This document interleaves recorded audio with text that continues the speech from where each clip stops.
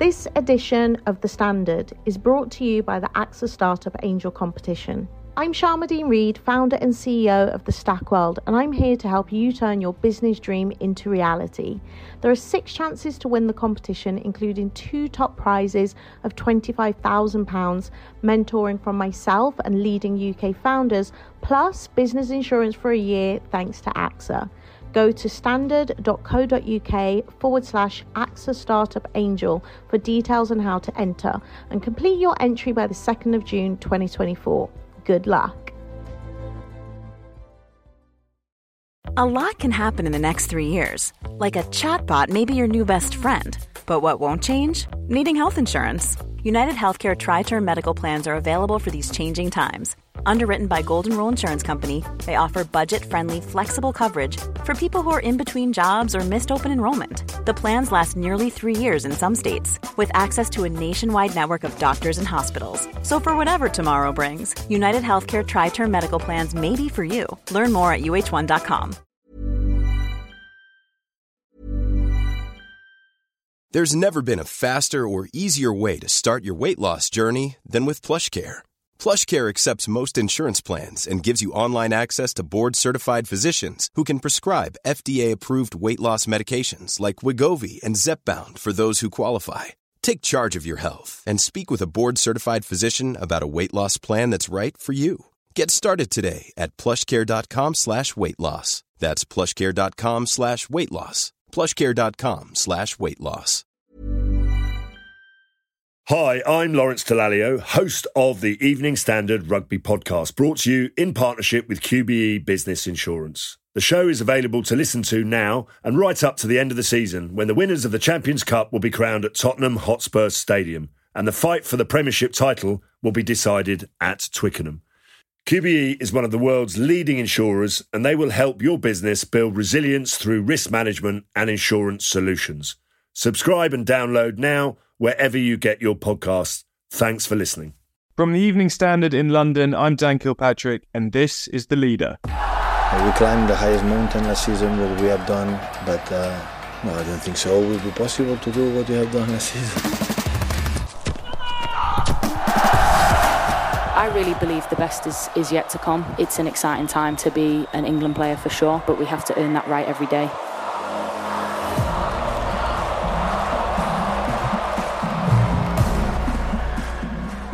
Harry Kane's leaving Spurs and the Lionesses face Colombia without Lauren James. The drama of an incredible weekend of football has begun before a ball's even been kicked. The Evening Standard celebrating the start of the Premier League with a different front page for every London team in the competition. And the sports team's taken over the Leader podcast for the day. Simon Collins joins us from Australia, where he's been covering the Women's World Cup, and with me in London is Nizar Kinsella.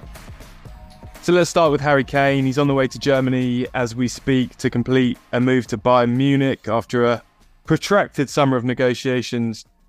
Niz, is Bayern a slightly underwhelming move? Am I wrong to think that, or do you think this makes total sense for Kane? Yeah, I think it might be. You know, you look at what Harry Kane can do. He's been the best player in the Premier League maybe for the last 5 years, certainly before Erling Haaland arrived. So to see him sort of go to a lesser league, I think that's where the shock comes from, right? So, you know, he's going to be less competitive in the Premier League. You expect him to really dominate in the best team in Germany. That's all well and good, but you kind of felt maybe he'd have gone to a team that's slightly more competitive within the Premier League that could maybe challenge Man City. So that's probably where we're a bit disappointed. And also, I think that maybe we wanted to see Harry Kane sort of mount a challenge with another club against Manchester City, who are sort of increasingly dominating the division. So that's a bit of where we kind of sit a little bit, some of us, on the Harry Kane issue. And what a shame to lose him from English football as well, one of our best players. But yeah, I guess the allure of trophies and one of Germany's biggest clubs was just too much. Yeah, Kane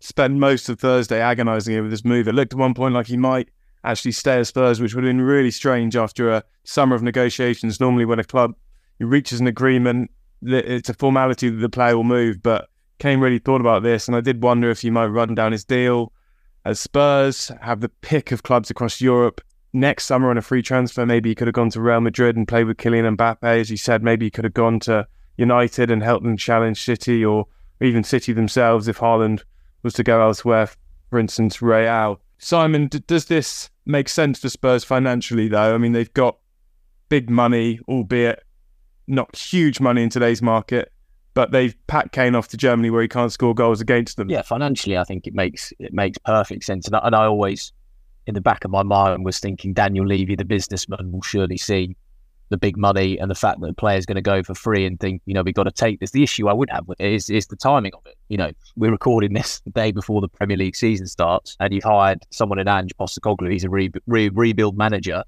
and his rebuild is now starting the day before the season. Any guesses as to what the first question's going to be about? No idea, mate. Good turnout, though. We had to cancel it last week. No one was interested in what I had to say, so it's best Harry speaks for himself in terms of the decision, but look, there's no doubt he's one of the greats of this football club, and that doesn't change.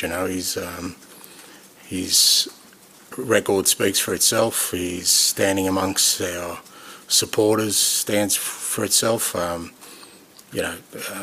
only new in the building, mate, but I'm certainly not a spokesman for this football club in the sense of proclaiming people's status. But I think it's fairly evident that Harry Kane will always be one of the greats of this football club. I think if this had been done at the start of July, which sort of West Ham did with Declan Rice, I think it would have made more sense. For me, it's the timing is the big issue, and I think for Spurs that'll be the difficult thing. How do you go about starting a season when you've lost Kane literally 24 hours before you kick the first ball? Yeah, I agree on that. And not the first time Daniel Levy's done a late deal to almost hamstring a manager on the eve of the season. I remember Dimitar Berbatov way back in 2008, he was sold on deadline day, which was even worse. I'm glad you mentioned Declan Rice. Simon, let's talk a little bit about Arsenal. Obviously, they got the Rice deal wrapped up nice and early. They've done some really encouraging business. Looks like David Raya, the Brentford goalkeeper, is going to be next. They've also got Jurrien Timber, a right back from Ajax, I believe.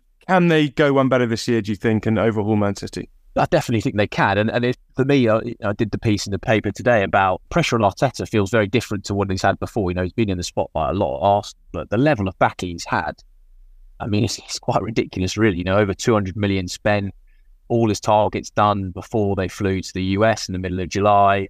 His number one targets in positions. The level of backing and support he had has been absolutely ruthless. We talk a lot about Chelsea's big spending, but Arsenal spent under Arteta's like over 600 million now. I think it's excitement. This is what we want to be, and building a team that has the belief and the quality to be fighting for those places. And the competition this year is going to be even harder than last year. You see a lot of teams, the movements that they make, and you have to expect something different of them. So we're going to have to be much better still than last year, and this is the way we are preparing to try to seek for that. So I think that for him it's probably going to be a different season in terms of fans.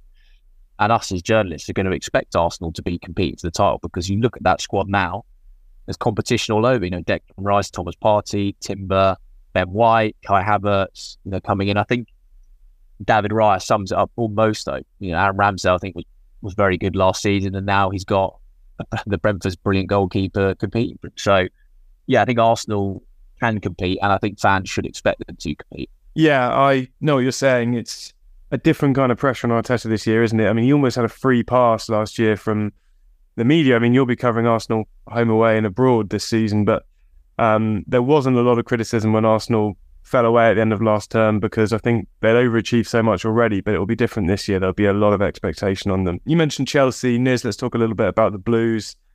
Hard to know what to make of them. There's so much flux going on. I mean, they're still making big moves in the transfer market, even as we kind of speak. Mauricio Pochettino's in. I feel really good. I'm so excited to come back to the Premier League.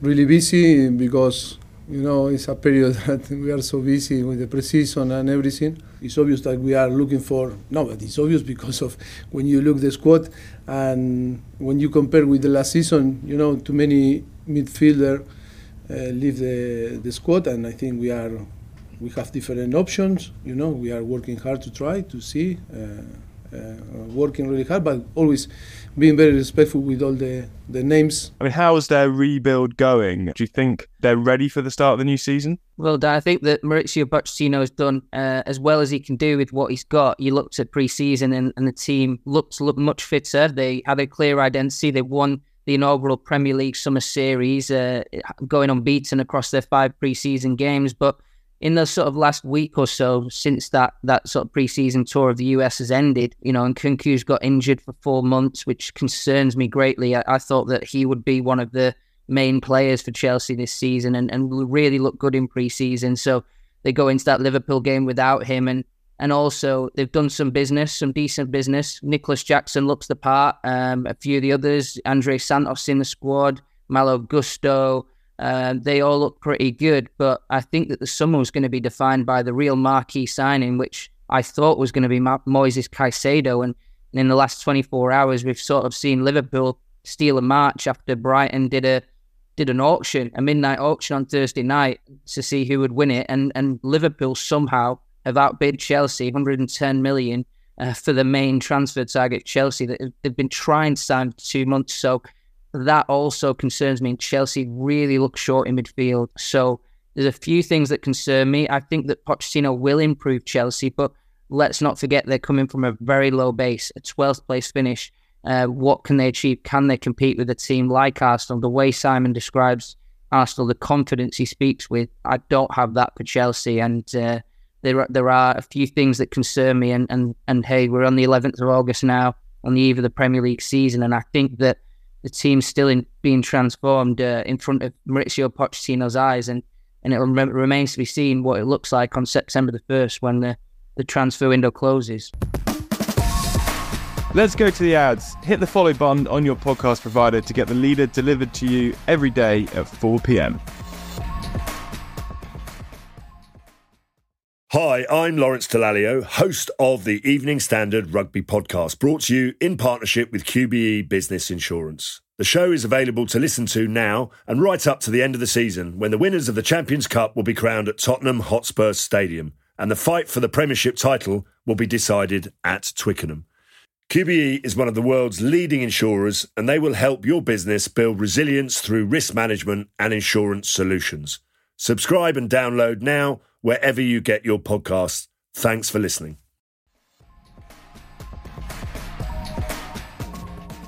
Let's talk about the Women's World Cup. Simon, you're in Australia covering the Lionesses predominantly. They haven't been that convincing so far. They've got a quarterfinal against Colombia tomorrow, albeit without Lauren James, who's got a 2-match ban for her sending off in the last 16. Do you think they're kind of coming to the board at the right time? It's never good to peak too early in tournaments, or are you concerned by what you're seeing from them so far? It's been very different to the Euros, where it kind of felt like England just, were riding an absolute crest of the wave and sort of soaring through the tournament and getting better with each game. The performances have been a bit more up and down here, and the players have been, they've been questioned about it, rightly so. And they have sort of stressed the point you made there that, at a tournament, it's results that matter. And England do sort of have the look of a team that could just get their way to the final. But defensively, they're excellent. They've conceded 1 goal, which was a contentious penalty against China.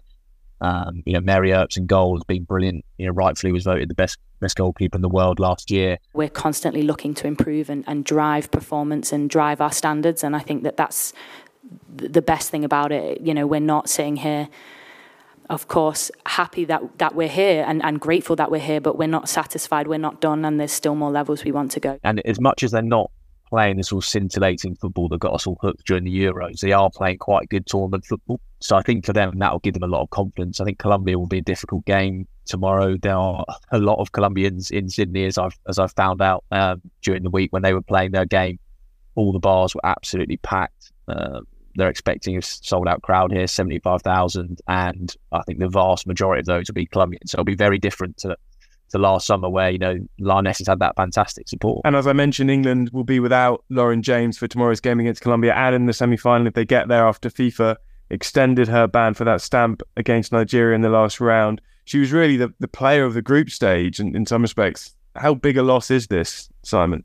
Yeah, it's very big. After that sort of group stage, that China game where she was absolutely fantastic, 2 goals, 3 assists. A lot of us journalists out here were sort of saying, this can be her tournament. We've seen, reminding me of sort of Wayne Rooney Euro 2004, that young player just absolutely taking it by storm. And it came sort of crashing down against Nigeria. And for England, the attack has been so sort of based around Lauren James. Even that the switch to the back 3, which they did, was about getting Lauren James in that number 10 role, getting her on the ball, creating chances. And I think for Wiegman, it might see her tinker again against Colombia. It wouldn't surprise me if they go back to a back 4, get Keira Walsh on the ball a bit more, because it didn't really suit her, that back 3. And yeah, I think the good news is, if England do get to a final, which I'm very much hoping they do, and I'm sure the fans are as well, that Lauren James will be back, because I think it would have been a great shame if her last image from this World Cup was that stamp against Nigeria.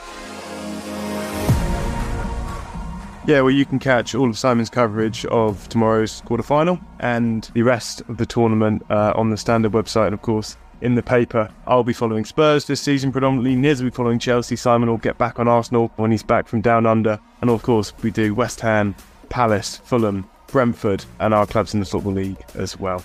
And that's The Leader. Go to standard.co.uk/football for our latest Premier League and World Cup action. The podcast is back on Monday at 4 p.m.